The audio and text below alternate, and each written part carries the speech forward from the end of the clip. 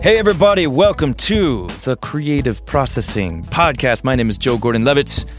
The idea of this show is to have a conversation about the creative process. The conversation is inspired by one single solitary question. That question comes from you out there asking intelligent questions, and then I find a guest who I think would be good at answering the question. My guest this week is someone I'm really excited about. I don't get starstruck per se. I've been fortunate to be around a lot of incredible artists, and we've had a few really incredible artists on this podcast. But this guy, I admire his mind so incredibly much. Starstruck is the wrong word to use because I've been fortunate to become friends with him over the last number of years. His name is Jaron Lanier. He is a technologist, computer scientist. He's also an incredible artist, musician, and a writer. My first exposure to him was his books, and I really recommend all of his books. His first one is called You Are Not a Gadget. His second one is called Who Owns the Future. He wrote a memoir called Dawn of the New Everything, which is sort of half memoir, half about virtual reality, because he was a pioneer in the early days of virtual reality. And then his latest book is called 10 Arguments for Deleting Your Social Media Accounts Right Now. It's a blunt title, but one that the book is so thoughtful, and I really recommend it if you've ever had that experience of, spending a few minutes on Instagram or Twitter and then wondering, why do I feel anxious? Why do I feel bad? I really recommend reading that book, and I have found it really illuminating. He's also just an incredibly funny and fun guy, and just an extraordinary conversation. I wish I could have talked to him for days, and it was delightful. And so his, this conflagration of this incredible creative mind with his technological kind of computer scientist mind, I think, made him perfect to answer the following question. This week's question came from Chrissy Regler from Dorset, England. I'm just going to take a moment to say Chrissy is awesome. This is someone I've never met personally, but I feel like I know her very well because she's a big contributor on Hit Record, and excellent artist, excellent just person. So hello, Chrissy, and thanks for this great question. She asked, how do you feel the digital era has changed our creative process? I have a lot of thoughts on this. I just mentioned Chrissy, I know through Hit Record. I try not to spend too much time on this podcast plugging Hit Record, but it's something I spend a lot of my time on and thinking about, and it is exactly that. It's how can digital technology be used in a way to have a positive impact on our creativity? I think there's obviously a million different ways, and Jaron and I get into it, that new and digital technology has had positive impact on my creative process and probably, humanity in general's creative process. There are also some negative downsides, and Jaron's really well equipped to speak about those. So I'm going to just get to it. I hope you enjoy this conversation as much as I did. Ladies and gentlemen, Jaron Lanier. Jaron Lanier, thanks for being here, man. I am so thrilled to be here. I am very thrilled to talk to you. I've had some notable guests in the arts and entertainment, but with you, I am sincerely starstruck, even though we're good friends and I've known you for years now. Well, that's awfully kind of you, Joe. Okay. Yeah. So as I told you, the idea here is for me to ask a question that I think you will have a lot of thoughts about, and then we'll go from there. Ready for the question? I am. Okay. This is from Chrissy Regler from Dorset, England, and she asks, how do you feel the digital era has changed our creative process? Oh, uh-huh. So I'll let you take a first stab at that, and then we'll We'll go off on any number of tangents, I'm sure. Oh, man. Well, it's changed a lot. I mean, the funny thing about this kind of question is that life is multifarious, and some things are ancient and change very slowly, and other things can change a lot. So it's very easy to either overstate an answer to a question like that or understate it. I'm going to err on the side of overstating my answer. I think that's safe. Because it's the tenor of our times, after all, to overstate the influence of our technology, isn't it? Okay, True. So let's just cover the basics. What are some ways it's changed? One way it's changed is that the tools do more to the art than they used to. That tools have always made art. The fact that some new pigment would become available would transform painting in the past, that's true.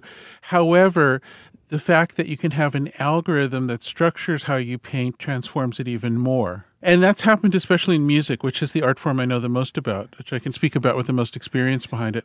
And then, do you want to actually just jogging back for a sec? Do you want to spend a second talking about your own creativity before you? Because it's so multifaceted. You're a technologist. You're a musician. You're a storyteller. What is?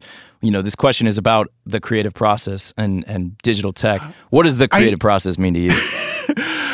Maybe my creative process is to do enough things that I can never keep the whole of what I'm doing in mind, and in that way avoid having to deal with myself to some degree. I'm not sure. Or answer pesky questions in an interview.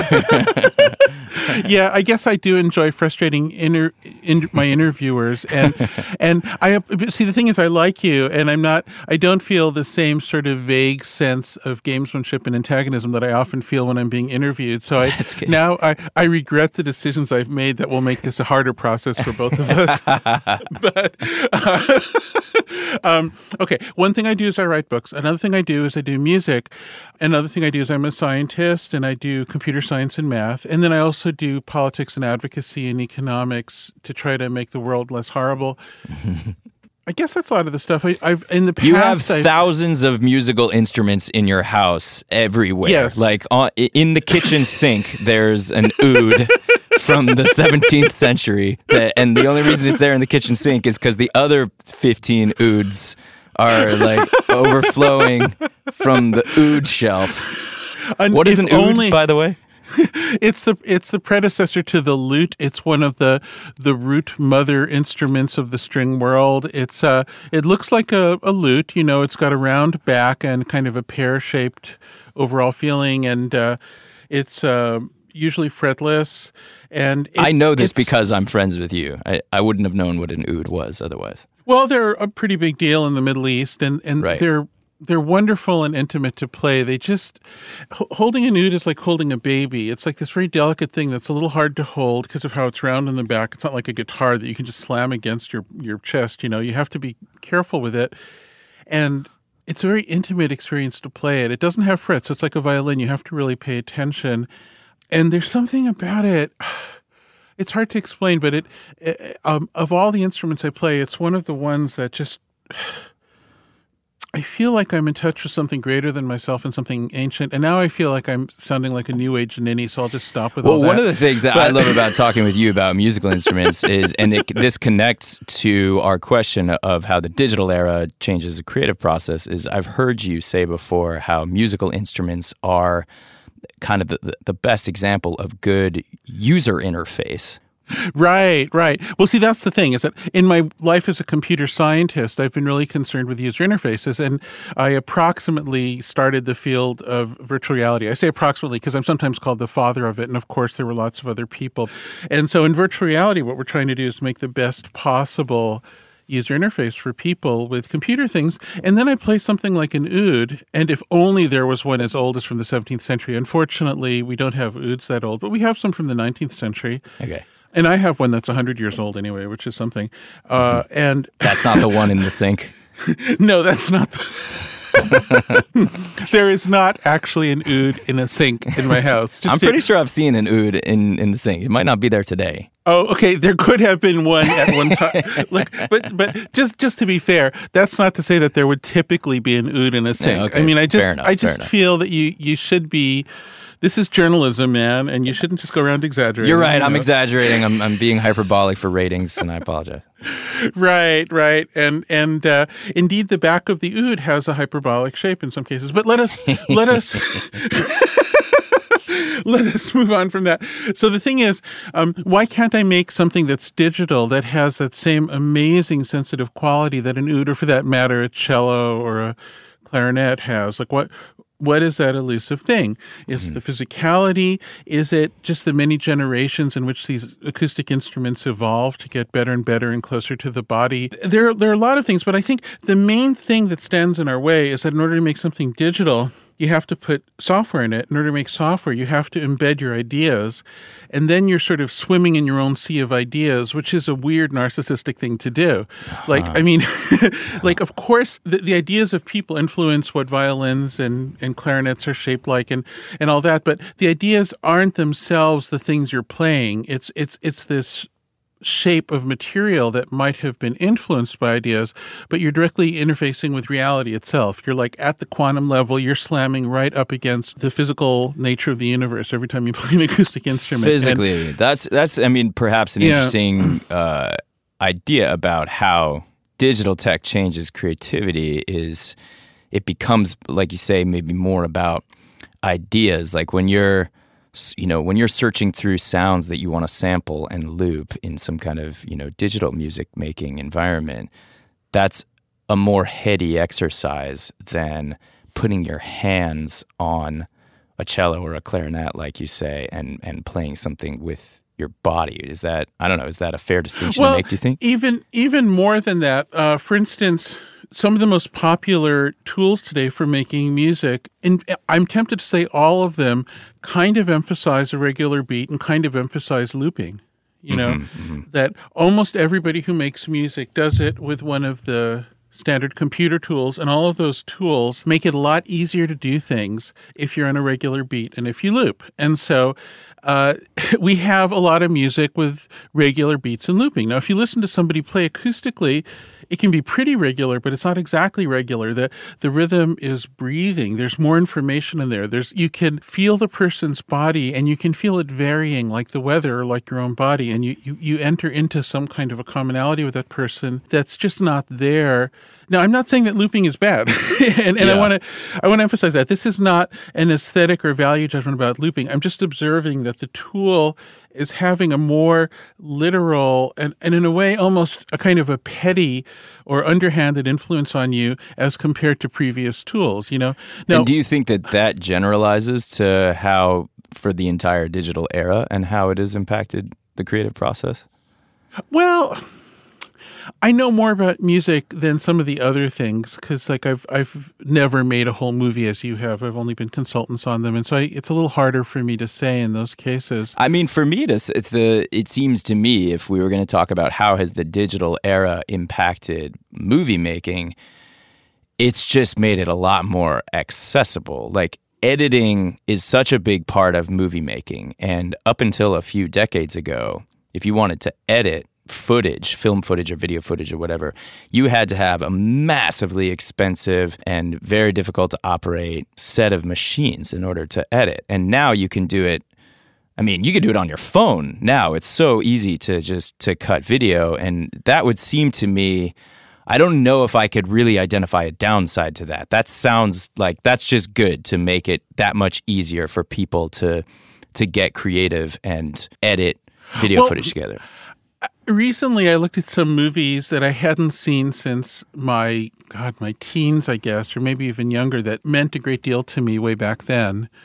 I'm dating myself now, and I'm thinking particularly of the Kubrick movies, 2001 and Clockwork Orange. So good. And they have really long shots. I mean, you have these incredibly long shots. And while I was watching them, I was thinking, in those days, if he'd said, okay, I want 100 cuts in there, he might have gotten 100 cuts in his body from an editor who's saying,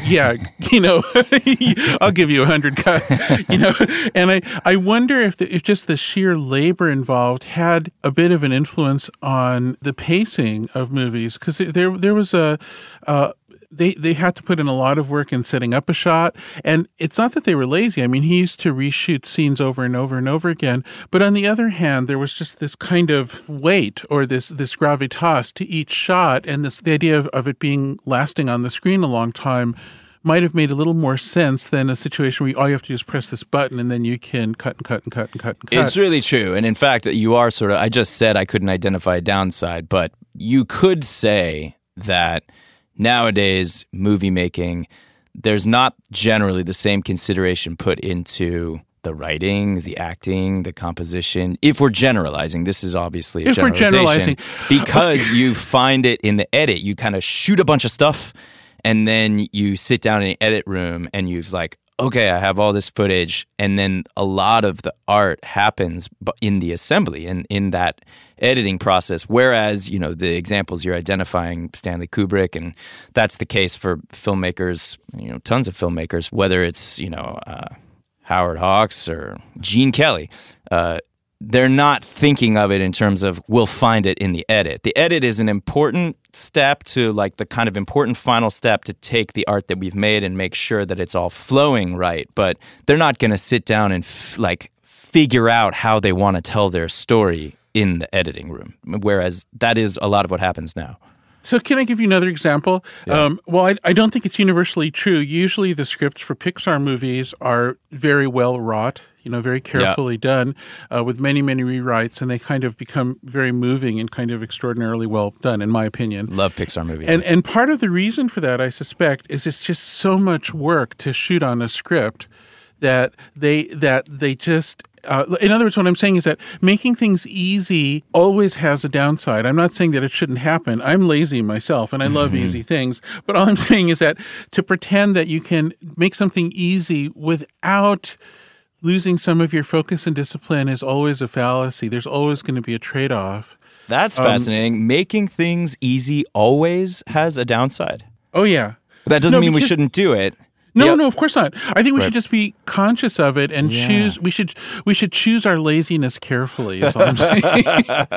Now, let me give you an upside to what I was talking about, or not an upside, but an aesthetic success example with this digital things making looping easier and all that. Yeah. So.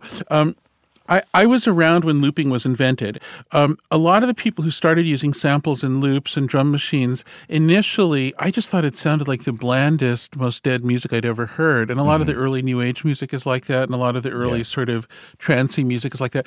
But then hip-hop happened. And to me, what happened with hip-hop is that you have the rapper raging against this constant beat, and the loop becomes the bars of a jail. You know, it's your jail cell. And so there's this way that the constancy of the digital thing and this whole technical apparatus becomes this cage that the rapper can then rage against. So you have the rappers becoming freer and freer and more human when the music becomes more robotic. And you hear that tension, and I feel like it becomes a metaphor for the way the society is moving. And suddenly it not only works, but it really works. And I'm not saying that any rapper ever consciously did that. It's just how I'm hearing it. They might say, oh, God, that guy doesn't get it, and that they might be right. But anyway, that's the way it sounded to me. Well, when you say that that's representative of how the whole society is moving, how do you mean?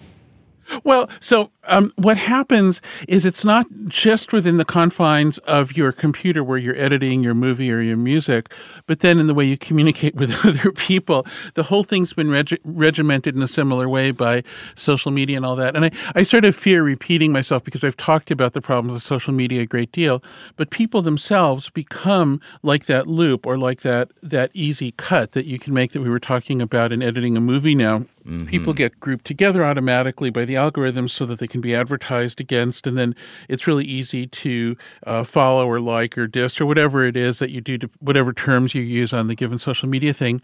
And when people themselves become the medium that's being edited, which is exactly what happens with social media, they themselves take on that same quality of the loop. People tend to become repetitive and robotic and cranky and all that. I mean, the whole society has shifted that way into this kind of weirdly predictable, repetitive kind of infinitely boring conversation in which each person is trying to get some attention or get their digs in or something. And there's this very... Well, look, I love how you speak about social media in general. I've found it very inspiring, and I've read your earlier book, You Are Not a Gadget, spoke about this, and then I particularly found a ton of inspiration in the book Who Owns the Future, which talks about sort of the economic impact of the sort of free service combined with mass surveillance and advertising business model. And then your recent book on social media, which is very clearly titled 10 Arguments for Deleting Your Social Media Accounts right now. I love that book. I recommend it to everybody. But I'm actually curious to dive into that a bit more specifically in terms of this question, because you speak about how social media impacts our whole world, our psychology, our economics, our government, et cetera. But, so this question from Chrissy Regler was about how it impacts our creative process. How would you say social media impacts the creative process in particular? Well, I'm sure it's different for everybody, and I know artists who have quite varied experiences with it, so I don't want to overgeneralize, but I think the most typical situation I see is that people are given this weird feeling that they're like just an inch away from success, and they're always just like right at this thing, but then eternally frustrated, and a feeling that everybody else's success, often exaggerated and fake, is like in their face. And their sense of fear and longing kind of keeps them hooked. That's a very... You're describing my headspace. I feel, and I've been super lucky. Like I've had a fair amount of, I guess, success or whatever, but I feel that all the time. Yeah. And I think there's a statistical distribution. It's not true for everybody. I think there are people who have different feelings, and there might very well be people who would have felt that way before there was social media, of course, at an earlier time. So I don't want to propose a universal, declaration here, but I do think that there's tendencies, and I see that. Why is that? What's causing that? The algorithms. The algorithms do it too. So the way the algorithms work is they're trying, we have two sanitized terms that we use as our terms of art. One is engage and the other is influence. And I prefer addict and manipulate, but at any rate, what we're talking, the engagement part is to take data from you in the form of when you click, what you hover on, in some cases recently, things like your facial expression while you're using your phone, all kinds, whatever's available. Mm-hmm. And then try to use that to figure out what gets you in order to get you more, And it's the fight or flight expressions that are the most detectable by the algorithms, where you see something that upsets you and then you click on it and you forward it or you criticize it and you're like really engaged. Say, that person's engaged. Mm-hmm. And the thing is, the cyclic nature of it, where once they find something that gets you, then you get more of that or something similar to it. Look, the way this works is these are very simplistic, kind of crude correlation algorithms. So, can you actually, because I think we all hear this word a lot nowadays, algorithm. Can you tell me what exactly is an algorithm? An algorithm is a program. It usually means, like, you could have two different programs that implement the same algorithm. So it's the more abstract, general way of thinking about a program that might be implemented in a variety of ways. So let's say you're sitting there writing a program. Many people have experienced writing a program. And let's pretend it's just a cat. You're trying to get the cat's attention. And it's really hard to keep a cat's attention, right? So you say, I'm going to tell the program to move this little laser pointer with a little robotic arm. And then the cat follows the robotic arm, but then it leaves. Because cats get bored. And then it's like, okay, we're going to write this thing so that it'll be trying to get the attention of 1 million cats all over the world at once, or 10 million, or 100 million, or 1 billion. And so you can't personally be sitting there deciding what it'll do. So you need to have a program that decides what to do with that laser pointer once the cat is no longer engaged with it because the cat's gotten bored. So then you say, well, what you do is you start correlating against all the cats. Like what you say is, we're going to look at records of all the cats in the world and see what actions with that laser pointer got them re-engaged, like pointing it out in front of where they started to walk and then pulling them back or whatever it is.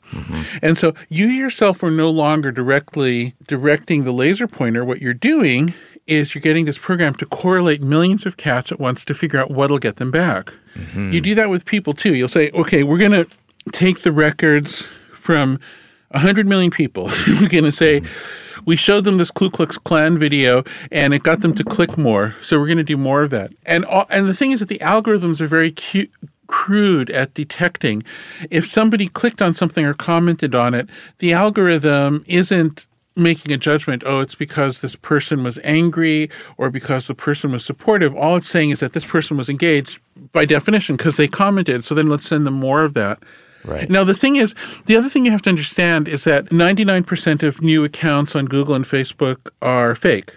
So there's enormous armies of bots that bad actors put in to send data into the algorithms to sway the algorithms. That's another thing going on. It's a crazy, stupid.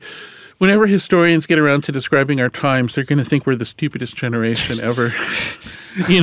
But anyway, so this algorithm is automatically using correlations, just pure statistics, to decide what to feed you to get you attentive. And so what that stuff tends to be is the stuff that excites your fight or flight response, because that just makes you active in a way that the program can detect the most easily.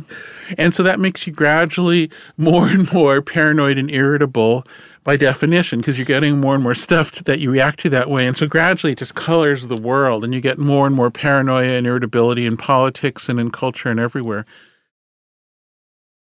So I see then how that connects to political extremism. How does it connect to, from the point of view of a creative person, you described this feeling that resonated with me of feeling inadequate, of comparing myself to other people, of feeling like just on the edge of like, oh, I'm just about to do what I want to do or be who I want to be, but it's not quite there. How does these algorithms that you're describing, how does that elicit that feeling? Now, this goes back to the science of behaviorism. And B.F. Skinner, one of the famous behaviorists, was actually the first person to design a real-life network experience in a pre-internet experimental network. And what he wanted to do was use the internet. It wasn't called that yet. This was in the 60s. But he wanted to use the eventual digital network to program people to make us a perfect society with central control. He was like an authoritarian kind of asshole. But that does effectively happen, because the program is trying to get your maximum engagement. Now, occasionally other things happen. Some people be engaged because they're delighted or something, and that stuff happens too. But just more often, it's the fight or flight stuff, which turns into irritability and paranoia. So the more time you spend on the networks, the more your irritability and paranoia gets triggered. And remember, this is based on millions of people. So it's based on an average of what triggered millions, tens of millions, of hundreds of millions of people the most, which will tend to correlate a bit with you.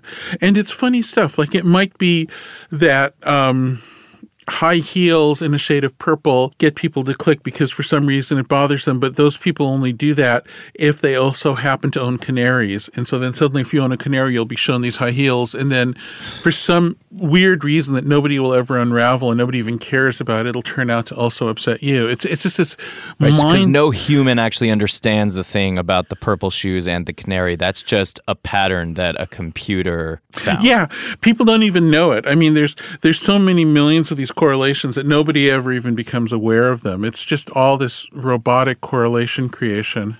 But anyway, it teases out these things. The algorithm finds these things that get you, and they're typically negative things. And so the more time you spend on it, the more kind of this little irritability and paranoid circuit starts being activated in your head.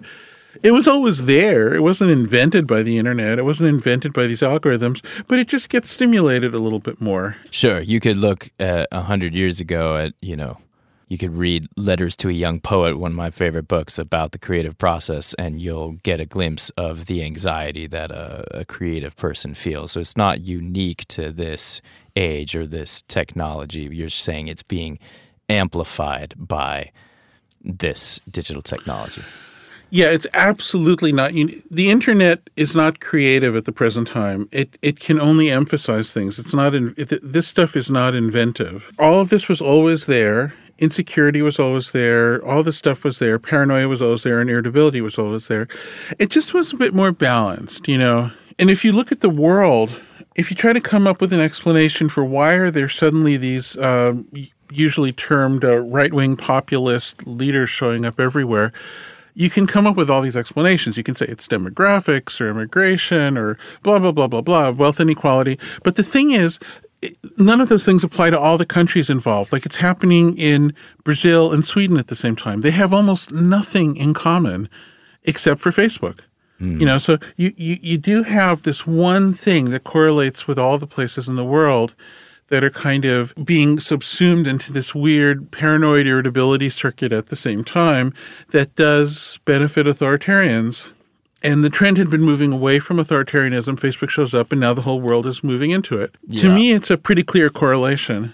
What about a more traditional creative process? Like you're a musician, for example, or I like to make movies. How do you think that social media impacts these kinds of art forms or creative processes? Well, I feel like it's tended to bring kind of insulting zingers and identity entrenchment to the fore in creative expression. And that's because that brings about that fight or flight, and the algorithms are it makes everybody more clannish. So I'll explain the way I sometimes describe what I think is going on in people, just at another layer of depth here. Okay. I think if you look at animals, some species are pack animals. They move in societies, and others are singletons. They go off by themselves. But there are some who switch back and forth, with the most usual example in popular culture being the wolf. We can have the lone wolf or the wolf pack. Mm-hmm. And as I've talked to scientists who study wolves, the truth about wolves is more subtle than that, but we'll just go with our cartoon wolves for the moment in this conversation. Okay. Okay, so cartoon wolves are either lone wolves or in wolf packs. And so the theory I have is that people are like that people can function solo or they can function in groups. So when people function in groups, a different mentality takes hold. So when you're a lone wolf, your principal issue is surviving in your environment. So in a sense, you become a naturalist. Do I get shelter here? Can I get food here? You're dealing directly with physicality. When you are in a pack, your principal mentality is political. Who's above me in the pack? Who's below me? Who's my competition? Who's the other pack we should hate? So there's a whole sensibility that comes to the fore depending on which state you're in. Are you more naturalist or more a politician? Now, I don't think that there's anything absolutely better or worse about either mentality, but if you spend all your time as a politician, I think that that's a problem, especially as an artist, because I think one of the jobs of an artist is to confront reality as directly as possible. Mm-hmm. I think if the artist is purely confronting politics, the art gets kind of fake and it gets into a closed loop. And you're pandering if you're just making your art for other people and you're not also doing it for yourself. Right. Art should have something to do with helping people see something new or get to some new place or something, and you can only do that by confronting reality for real. You can't do it by reinforcing a groupthink, right? So I think that the ultimate effect of reinforcing the political head instead of the naturalist head is not good for art. And a lot of people are being forced on their political head. It's I think getting harder and harder to be the lone wolf or the naturalist where you're confronting reality directly, because everything is filtered through this. Like if you say anything on Twitter, you're going to be part of one clan or another, and you're going to get dumped on or you're whatever. I mean, well, Twitter. And so Twitter pulls people out of the real world and into the political world. I've seen it hurt journalists in particular. It's a particularly bad case, which I think they're becoming more self-aware about. But it also hits artists. The example that comes to mind is if you're setting out to make a short film and on your mind is like, what would make the coolest short film? And you just dive into your head and you come up with, something in your imagination, and you're like, that just like really turns me on. I want to see that on the screen. That's a very different thing than setting out to make a short film, knowing that your short film is going to be posted on YouTube and saying, like, what's going to get me the most views or the most subscribers on YouTube, and having that guide your imagination. And once again here, it's very dangerous to make universal statements. I think there's some things on YouTube that are wonderful that have gotten a lot of views. Absolutely. There's incredible art on YouTube. There's also incredible art on Instagram. There's absolutely. Okay, but that said, the more typical thing that gets massive views and that YouTube will steer you to if you just let it recommend is some kind of weird politics head thing. And by politics, I don't necessarily mean Republicans, Democrats. I just mean it's like clannish. It's about person versus person instead of person versus reality. Mm-hmm. And so you'll start to see all kinds of weird, dark, paranoid stuff. Sometimes it's right-wing stuff. Sometimes it's just weird anti-science paranoia. Sometimes it's just dark, creepy stuff that's hard to, but you'll be drawn there if you let it recommend. And I've done this test with people all the time, and this is something that YouTube does. A lot of the most seen moving graphics images these days are the little zingers attached to tweets, and those are often mean-spirited, and they're all about some kind of clan versus clan thing or some kind of power dynamics thing. And so you can't universalize what you can generalize. Yeah, I agree. And it is good to acknowledge, because we are being critical of these platforms right now. But I'm repeating myself, but I think it bears repeating. There's so much different stuff on YouTube, and a lot of it is very positive and beautiful. It's just the mechanics of the platform, I think, is what you're criticizing, and the mechanics of the platform. It can be used to post cool stuff, but the underlying sort of momentum of it will drive towards more negativity, because negativity gets more attention, and more attention drives the advertising-driven business model. Right? As an experiment, choose something on YouTube or Instagram that you find moving and deep and powerful and real, and then let the recommendation engine just move forward and follow 20 steps and see where it goes. And then do that a few times. And what you'll tend to see is it keeps on driving you. It keeps on pulling you back into this world of total crap. Yeah. And that is a big problem, and it explains a lot of what's going on in the world. What about people who, because there's obviously there's so many people all over the world who love music, who love to make music, and if you broaden out beyond music and just any creativity, whether it's people liking to write or liking to draw or whatever, there's people with the creative urge. Arguably, every human has this, but or there's billions of us that have this urge, but not everybody, sadly enough, or for better or for worse, is going to be able to earn their full-time living making their art. Do you think that digital technology, or whether it's social media or some other digital tech, what is that doing for all those people who love being creative, who love making their art, whatever shape it takes, but aren't necessarily going to earn their living that way? Well, there's a big picture answer to this, which is the one that I'm kind of hoping for. That's very positive and very optimistic. So that's the one I'll tell you. Great. It's not necessarily the way things will really turn out, though. So, do you want to do the pessimistic one first and then the optimistic one? The pessimistic one is that the creative impulse is universal and powerful, and it's being used to manipulate and rip off people in a way that it never has before at this scale. Mm-hmm. Apple will sell you a computer that's more expensive than the alternative ones on the dream that you're going to turn into a rock star. They call their programs things like Rockstar. And so there's this way in which, and there's always been a little bit of that, but not at this level, not at the amount of money that Apple can add. And I like Apple, by the way. It's a long story. I have a long and emotional history with them from the founding, so it's not like I'm down on Apple, but I'm just pointing out that you have many billions of dollars going into this trillion-dollar company from people who are having their creative feeling monetized or commoditized, and turned into a product that they buy.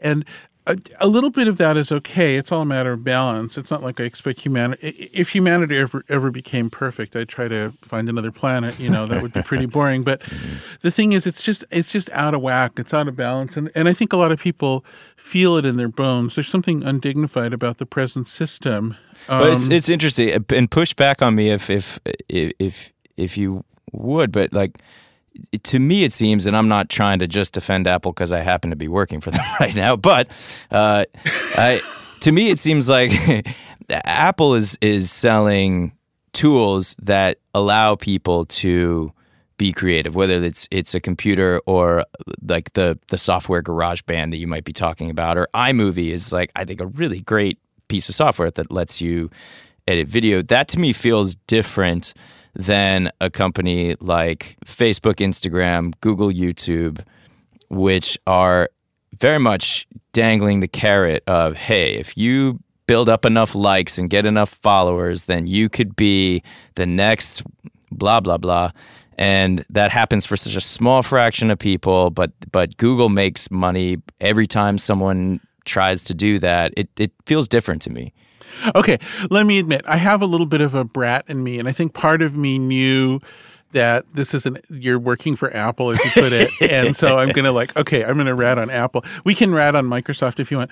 You're absolutely correct. Like Instagram is like saying, oh, you're a professional model when you're not, and there's like there's this way that people are being sold an identity that is aspirational, but also hopeless, and that's there's something wrong going on there. But by the way, in terms of doing stuff for Apple, if you want to embarrass your Apple overlords, I have some really funny stories from the early days. Because for instance, here's the story.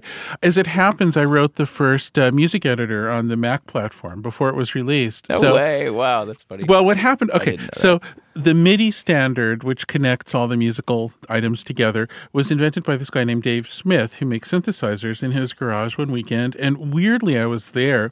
And the reason I was there, can I tell this? It's a little convoluted. Can you handle it? Sure. Okay. Yeah. You can edit this out if it's terrible. Sure, but I'm into it. Like, I want to know what the origin of MIDI. And I didn't know that you had to do with it. You've done so much stuff. Well, no, this totally I had nothing to do with it. This is Dave Smith's thing, really. Okay. But there was a guy who worked with him and who was Buddhist, very seriously Buddhist, like very sincerely, somberly California Buddhist. And so I had this thing where I always wanted to learn how to sing multiple notes at once, which is this thing that some Buddhist monks can do. Oh, the Tibetan throat singing? The Tibetan throat singing, yes. Uh-huh. And in those days, I think this must have been the very early 80s. It was when I first showed up in Silicon Valley, and I was like, 20 or something. And I heard, oh, hey, there's this collection of Tibetan monks coming to this house up on Skyline Boulevard, and I was said, okay, I'm going to go there, and I didn't know if maybe they could teach me to sing. And so I show up and say, hey, I want to learn to sing this thing, and I think it was poorly translated by the person who was translating. I said, okay, well, put on these robes. And so there I am with a buddy of mine in saffron robes. I say, okay, now you have to learn these chants. And so we're in this thing all night. And I'm like, damn, this is like the most rigorous music lesson I've ever gotten. When do we start singing, And in the morning they said, okay, congratulations. I said, but where's the lesson? I said, no, you've been converted to Tibetan Buddhism. And I had no idea. And so then I just wanted to sing more than one note at the same time. And so then one of the people who was there was then bugging me every week, calling me and saying, hey, are you saying your refuge prayers? And I'm like, no, man, I'm Jewish. I did the guilt thing there, so I don't really need to do it with the Tibetans. I got it covered. We're all set. But then he was like, no, man, I'm going to give you. And so I actually went to meet him to get these refuge prayers at the garage where MIDI was invented. So that's wow. Okay. And so my girlfriend at the time had a roommate who had gone to college with Steve Jobs and was Apple's first employee. His name was Daniel Kotke. And I think at this point I can divulge this. He used to get so mad at Steve Jobs, that he would take the prototype Mac, which at that time was wire wrapped, so it wasn't even soldered yet, and he'd stick it visible to the universe on the back of his motorcycle. And Steve was like a secrecy fiend, like nobody will know about this, And he would just drive up on this driveway and saying, okay, here's this thing we're building. We're like, oh yeah, 68,000 chip, we're like, Okay, fine. That's all good. And so I took one of these wire-wrapped Macs in the early 80s saying, hey, we need to make a MIDI interface for this. So Dan made a little hardware MIDI interface. And then the guy who wrote the operating system, the first Mac operating system, Andy Hertzfeld, said, oh, hey, I'll write a driver for it. And just that night, we made the first MIDI interface for Mac. And then I stayed up all night and I made a MIDI editor. And then it was the first kind of prototype of the familiar music editor now. And so we were playing with it for days and weeks, and it was really cool. And I made birthday music for Dan with it. And then we're like, we should show this to Steve. And no, Steve will, something horrible will happen. There'll be a nuclear explosion in Cupertino. So he never knew about it. Wow. And anyway, that was the first the first music editor on a Mac. Yeah. Okay. That is the story, man. From that to GarageBand on an iPhone. It's still doing basically the same thing. Yeah. Okay, so but the pessimistic version of how we were asking the question, for people who feel that creative urge, might or might not have that be their financial livelihood. What does digital tech do for them? All right, I want to give you a really high-level zoom on this, okay? So, long-termism, you mean? Yeah. All right, so look, as a civilization gets more advanced, we should expect its economy to climb Maslow's pyramid. Okay, so that means when you have a civilization starting out 10,000 years ago or something, the basic thing is, can people not starve? Right. Can you survive a lightning storm? And then Abraham Maslow suggested this idea that as you meet one level of basic needs, then a next layer appears, then a next layer where what used to be unimaginable luxuries are now needs. So as soon as you cannot starve, then you actually need food that won't make you sick. As soon as you can get food that won't make you sick, then you want to have food consistently. As soon as you can have food consistently, maybe you want good food. All of a sudden you have cuisines and blah, blah, blah. Mm-hmm. So you climb up to become more aesthetic. Aesthetics is a sign of success. If you can afford to be aesthetic, you are being more successful. Mm-hmm. Our current society has gigantic industries based on taste, based on subjectivity. And some of the ones I'll mention are professional sports, travel, cosmetics, entertainment, and so many of these. And these are giant sectors that are not just raw, transportation and heating and air conditioning. These are, although our air conditioning arguably belongs on the list, I suppose, of aesthetics. All right. So anyway, back to this idea of Maslow's hierarchy. So in the future, as our technology gets better and better, we should climb even higher, and there should be whole new industries that are aesthetic. Now, if you imagine this process approaching some sort of completion level, that would be where robots can do all the work, and there's algorithms all over the place. People don't have to toil. What does that look like? Well, it should be an entire economy in which basic needs are kind of automatic and everything is about aesthetics. It should be an entirely aesthetic economy at that point. Right, okay. And so at that point, you have this very interesting crossroads. I think I see the connection here. At that point, you're not making music for a living because no one's doing anything for a living. No one has to make a living. All those needs are met. We're all just doing whatever we want to do for the aesthetic pleasure of it. Well, see, no, it's not so simple. If only it were so simple. Okay. So here's the question. If you live in a world of plenty, where robots do everything, there's enough energy because we fixed our energy cycle, everything basically works, all our needs are met, is everybody starving and impoverished because they're unemployed? Is everybody a ward of the state where they're dependent on welfare of some kind? Or does everybody make their living from an aesthetic economy? Those are the three options. Wait, the first option was everyone's starving? How would that be if there were robots taking care of everyone's needs? Well, that's already happening. We're already displacing workers because computers. So right now, more and more jobs are doing the last mile of a computer thing. Where, for instance, Facebook can almost moderate the hate in the chat room, but not quite. So they hire people to be moderators, then the people themselves go crazy. But that's like a last mile of AI kind of job. Okay. Very soon we're going to be doing that to the truck drivers and to the farm workers.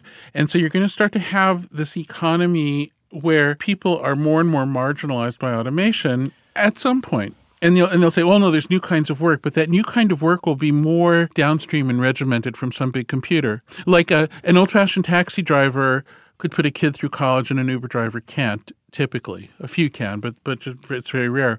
Right. And so the thing is, you get further and further away from economic value as automation rises, and then what happens? And so the first of these three scenarios is one of them is this dystopian, very stratified world where all the wealth is in the hands of a few and most people are out of a job and poor and starving, you're saying? That's option one. Option two is basic income, universal basic income. The problem I have with the basic income is very simple. Whenever you have a central authority that everybody's dependent on, that central authority becomes corrupted because it's too much concentrated power. Yeah. That's like communism in the USSR. Yeah, so you might start with Bolsheviks, but then you get Stalinists eventually. Right. Okay. And whatever you think of the Bolsheviks, the Stalinists are worse, and they always show up. Yeah. And whenever you have a single source that everybody depends on, you always end up with that. And that's just a universal in human history, and I don't see why it's going to be different this time just because it starts with nerds. You know, it started with nerds in Russia, honestly. So, right. So that's your second scenario, which you called everyone's a ward of a state. Is that sort of which is central planning? Better known as authoritarianism. People who like it call it a universal basic income. I don't like it. I just don't trust it. I have other more nerdy arguments against it. But anyway, all right. But let's look at the third. Let's look at the third option. Okay. There's a third option, which would be something new that would be facilitated by the existence of the internet and digital technology, which is a universal market where people buy and sell aesthetic value. And this one interests me a great deal because we've traditionally thought of the creative industries being rather limited. So, for instance, if you're a gardener, that's something you do for yourself. It's a hobby. There are very few people. There might be a few people who are specialty gardeners who are hired to, landscape an estate or something. But for the most part, that's a hobby. But imagine a future where there are gardening robots that go out there and do your topiary perfectly and keep your orchids alive and whatever it is. Yeah. But the thing is, those robots are constantly being reprogrammed by collectives of people who are good gardeners coming up with cool ideas that are transferred to the robot's program. So you might be a member of a gardeners union and you start getting a stipend because the union is supplying new ideas to the whole world of gardening robots. And each person starts to develop a specialty as a data source for some sort of robot or another. And indeed, people start collecting more and more of these and start collecting a zillion little tiny streams of royalties for different kinds of data they produced over time. That is a possible future economy. It sounds very alien to us, but the math of it does work out. And that seems to me to be the most interesting of the three options. Let me give you a concrete present-day example to illustrate how this works, because I realize this might sound just incredibly alien and unlikely and hard to believe. Well, sci-fi. It does sound like sci-fi, yeah. All right, it shouldn't. All right, let me give you a very concrete example. Okay. There's a profession called being a translator, where you take a book and you translate it from English to French or something, right? Okay. Yeah. Those people have seen their livelihoods destroyed, just like recording musicians, investigative journalists, professional photographers, and so on. All the people of Google Translate.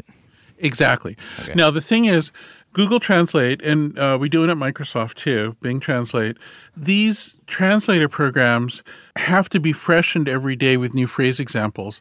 The language is alive. Every single day there's news, there are public events, or events that become part of our conversation. There are new memes and tropes and jokes and expressions and all this stuff. And so you need to have new phrase examples translated between each language pair every single day by the tens of millions. And so where does that come from? Do we hire factories of people? No. We steal the stuff. We steal it from people who don't know that they're doing it. We go around and we find tens of millions of people who happen to be translating anyway because they have Some of them are on social media and have family members who speak different languages. Some of them are amateur captioners for the day's TV shows. There are all kinds of people who do this. We steal their stuff, we incorporate it, and then that's what becomes the supposed giant brain that stands by itself. If you open the curtain behind the giant brain that's doing your translations and putting you out of work, it's still dependent on people who translate every single day. Right. So there's something terribly wrong there. We have this fiction that AI stands apart and isn't made of people, and then the actual people are getting paid less and less and losing their jobs. And that's spiritually a crime, to tell somebody you're a buggy whip, you're no longer needed because we have a giant electronic brain, you're obsolete, when in fact we need them, but we're just stealing from them and not being honest about it. It really bothers me. And so if you take that observation and you realize it'll generalize in the future to gardening robots and to every other kind of AI that depends on constant data, which AI typically does, you can imagine a future in which the more automation there is, actually the more work there is instead of less, because then there are new kinds of jobs of filling that automation with new data. And you might say, well, why does the data have to be new? It's because as the economy becomes more advanced, it becomes more aesthetic. So there'll be a constant demand for aesthetic refresh, and then that becomes the economy. So are you saying then that in this future, and who knows how far into the future we're talking about, but in this future, the people who we were mentioning who have that creative urge inside them, who might not be making a living doing their creative thing today, you think that in the future there will be a path, if we're living this third scenario, for everybody to make a living doing their creative aesthetic thing? Yeah, and I'm sure it won't work out perfectly neatly, but I think on the whole it could work out. I think on the whole there's a lot of value, a lot of genius, a lot of creative activity that's important and substantial that's kind of off the books now, in the way that women's work used to be off the books or the work of slaves or whatever. I think a lot of what holds the world together in an economy that's connected digitally could be valued. And I know a lot of people might hear that and say, oh no, it's just too much capitalism and everything will be all about money and everything. But the thing is, if it becomes fine-grained and fluid, it might actually be a new kind of capitalism that's actually more creative and more interesting. At least that's what I hope. And like I say, I do really think we have to choose between three outcomes here of poverty, dependency, or some new kind of economy based on creativity. And so far, the economy based on creativity has been entirely captured by the central computers. Right now, I mean, YouTube was built on the backs of musicians who weren't paid, period. Well, explain that. How do you mean? Well, YouTube got its rise because you could hear music on it and the musicians didn't get royalties from it for years and years.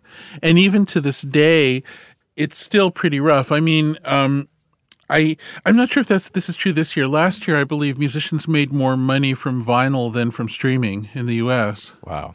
And meanwhile, the tech companies are trillion-dollar companies. I mean, you have the biggest companies in the world and in history, and they've essentially, leaving aside Apple, who we adore, but let's talk about Facebook and Google. These companies essentially provide entertainment without having to pay the artists who it came from, until very recently and only in special cases. I want to change the subject and talk about something that I think is really interesting and that you are an expert in terms of the digital era, which is virtual reality, which you've touched on. Virtual reality now, I think, is currently falling victim to having had so much hype and buzz around it a few years ago. I know a lot of people in my circles are like, oh, that was a fad, and just like blockchain is the fad now. And it's, it's like, that's that and whatever. Yeah. But I, perhaps through friendship with you, but I've always sort of had a fascination with VR ever since a long time ago. saw the movie The Lawnmower Man, and I actually... Oh, no! Try. Oh, God, No! Was that the wrong movie to mention? Jeez, I didn't know you'd have such a reaction. Anyway. Well, I mean, that one was The Lawnmower Man. In theory, is about me and my old company, with my character being played by a young Pierce Brosnan. Oh, Jesus, I didn't even know that. Okay, well, Oh, sorry. yeah, and I mean that was a theory of it, and I just was fascinated by seeing someone hooked up to a machine like that and kind of interfacing with what looked like a video game in a suit. It was just the first time I'd ever seen that before when I was like 12 years old. The equipment in Lawnmower Man was real. That was the actual stuff we sold at the time. That was the authentic era VR equipment. That's so funny. So here's a quiz for you. Okay. The headset that you saw in The Lawnmower Man, which would have been shot something like maybe 1990 or something like that. Yeah. I auditioned for that goddamn part when I was 11. Didn't get it. Are you serious? Yeah. Oh, that would have been so funny if you. I know, hilarious. Then we would have. Yeah. Well, at any rate, what was that product called? The very first commercial VR headset. Oh, fuck. I read Dawn of New Everything, which is your book where this information would reside, but I don't remember the exact name of the model of the headset. It was called the iPhone, but with EYE. Oh, right. You told me. I remember reading and that. so when Apple started to make a phone, so I can't say that for sure it was a reference, but I do know some of the people who were. It was originally this thing called the iPod that came in from another. I forget. They hired somebody who brought the iPod to them, and then people called me saying, "Hey, we're thinking of calling this visual phone an iPhone." And so, at least for some of the people, it was a tribute to the original VR headset. That's really funny. And kind of forward-looking, where this idea of a visual phone that you could touch was part of the same stream as virtual reality of eventually moving towards some kind of a more, vivid, interactive, fun kind of digital thing. So, okay. But I've heard you talk about VR in such a way that, and especially in terms of the creative process, like, tell me about what you envision in the future. How might VR or VR-like technology be used by creative people to do creative things? Oh, God. Well, look, the big transition in the future that either will or will not happen that determines the future of VR is whether you can get to the point where you can improvise the content and the nature of VR in the same way that we're talking now, where you can just make it. And there's one person in my lab now who's gotten so fast at making VR that I think I might be witnessing the first of a new species who can do this. This person's name is M, just the letter. It sounds like something in a James Bond movie. But anyway, M can kind of improvise in a virtual world and just start making stuff about What do you mean making stuff? What are they making? They're using interfaces with such facility that they can just here's a house, here's a dial that I'll be able to turn, here's a clarinet, and just like almost so fast. It's almost like watching a really skilled magician work so fast you can barely believe it, or trying to watch a really skillful virtuosic musician and you can't really quite even follow their fingers. What are the tools? Are they writing code? What's No. happening? This is inside VR. So you have hand tracking and different interfaces that allow you to create stuff inside VR. Is it like drawing? It's a mixture of drawing and code. It's like sculpting and coding and everything else together. Wow. And so we're playing around with tools to facilitate this. This is my dream, that you could just be in there. It's conscious dreaming. It's like talking, except you're making reality instead of words, right? And so the question is, can people do it? Can we make tools that make it possible? In the 80s, I talked about it as a waking state conscious form of shared lucid dreaming. Yeah. So the idea is so you're like in lucid dreaming, you can just make up the dream. And so you should be able to make up what's in virtual reality while you're experiencing virtual reality. It shouldn't be like somebody canned this programmed experience for you, like in a current game. Then you go in and you go through the paces of it. Mm-hmm. boring. Like, what you should be making up the stuff while you're there. And then this is in the old days, in the 80s, when I was young, I used to talk about it as post-symbolic communication, this idea that you're... Say it again, post-symbolic communication? Yeah. So when we talk right now, we're using words which are symbols. So the idea is that when you're a little baby, you gradually discover that you're not Lord of the universe. Everything you imagine isn't real. You're actually this horrible little weak, pink, wet thing. And the one little part of the universe you can control is your tongue and your lips and your fingertips. And then you learn gradually that you can use those little parts you can control as fast as you think and feel to refer to all the stuff you don't have the power to create directly. And that's language. And that becomes art, symbols, signs, everything that's a human artifact that means something. But what if you could be in a world where you actually could create everything in the world as fast as you think and feel? And so you transfer from your fingers and your lips through software interfaces, and you can create anything. You can suddenly create like when I was in my 20s, I used to talk about you'll create giant crystal dragons flying over the city, whatever. I used to just make up all this crazy stuff. Yeah. And I can do that with words very easily, but can you do it in virtual reality? Well, M is kind of getting there. Yeah, I'm starting. So that's a new thing, and it might be one of these things where it's a generational thing. There might be a generation born with more people like M who can really improvise in VR. Mm-hmm. And then when those people get together and they have reality conversations where they're spinning the whole content of the experience and the dynamics, the programming, the interactivity of it all the time, that becomes something very different and very interesting. And that becomes the giant shared lucid dream. In the earliest days, a lot of the people in our old lab who believed in this were some of the very first people at Burning Man. And a lot of the original idea for Burning Man was to try to create a simulation of what this would be like someday. So in part, Burning Man was an early experiment to try to create a sort of a live, improvised theater version of what VR might be. A simulation of a simulation is what we used to call it. Right. Where my mind goes to is the part where you were doing it together with other people. Because this is something, I spent a lot of focus on with Hit Record is being creative and collaborative with other people who you're not in the same room as them. They might be somewhere totally else on the planet, but you can write something together. Or someone might write something and someone else might draw something based on that writing. And you can have these almost conversations, but more collaborations of art making together through digital technology.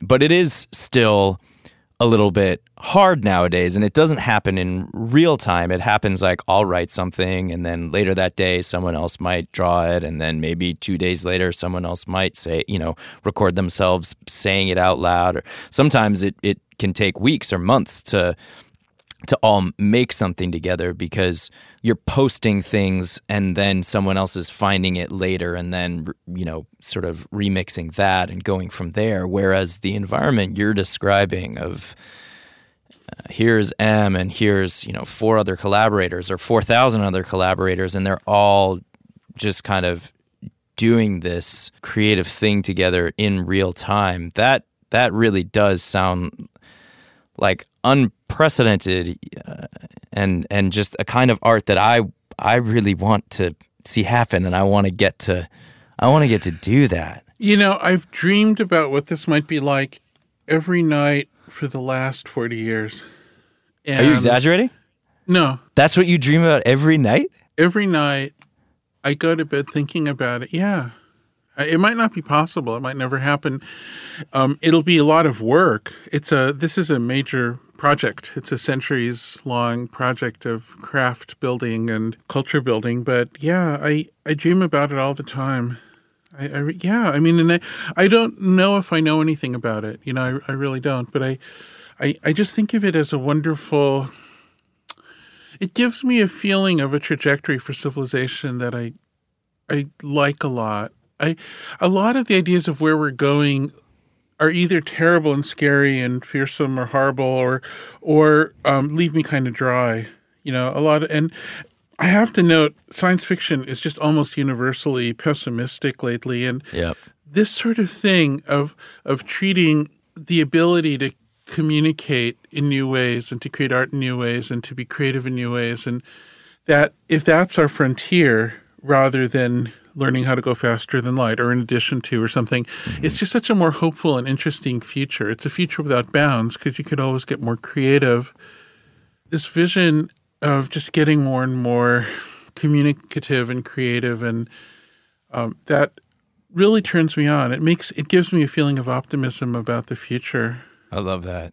That's the future I want. I know. Isn't it better? It would be so cool. Yeah. I'm just, God, what if you'd actually gotten that part in Lawnmower Man? That would have been so weird. I love this conversation, man. I could keep going with you for days and days. This question from Chrissy Regler that we've been discussing this whole time of how do you feel the digital era has changed our creative process. Chrissy, asked this question on the internet, and we get a bunch of different questions. Some of them can lead to a whole conversation. Some of them are just interesting one-offs and so I've been at the end of these kind of wrapping up with an off-topic question. Sure. All right. So I think this is a really good off-topic question. When I saw it, I was like, oh, I want to ask Jaron that. So this comes from Usuri Yu from Brooklyn, New York. The question is, do you think it's better to believe things or doubt things? In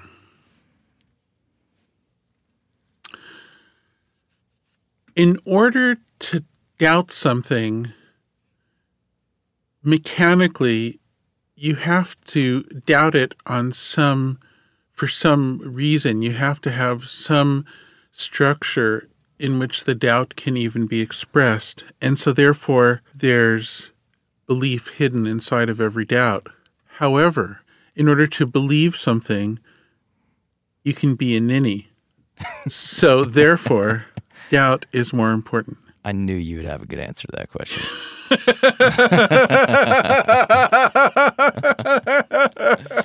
Man, thank you so much for doing this.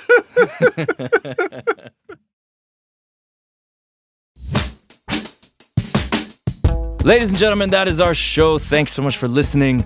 Big thanks to our episode's guest, Jaron Lanier. Thank you to the folks who asked this week's questions. Chrissy Regler. You can find her on the internet at Queen of Jam. And Usuri Yu. You can find on the internet at USSURI. If you want to ask a question that can inspire one of these episodes, you can email creativeprocessing@hitrecord.org.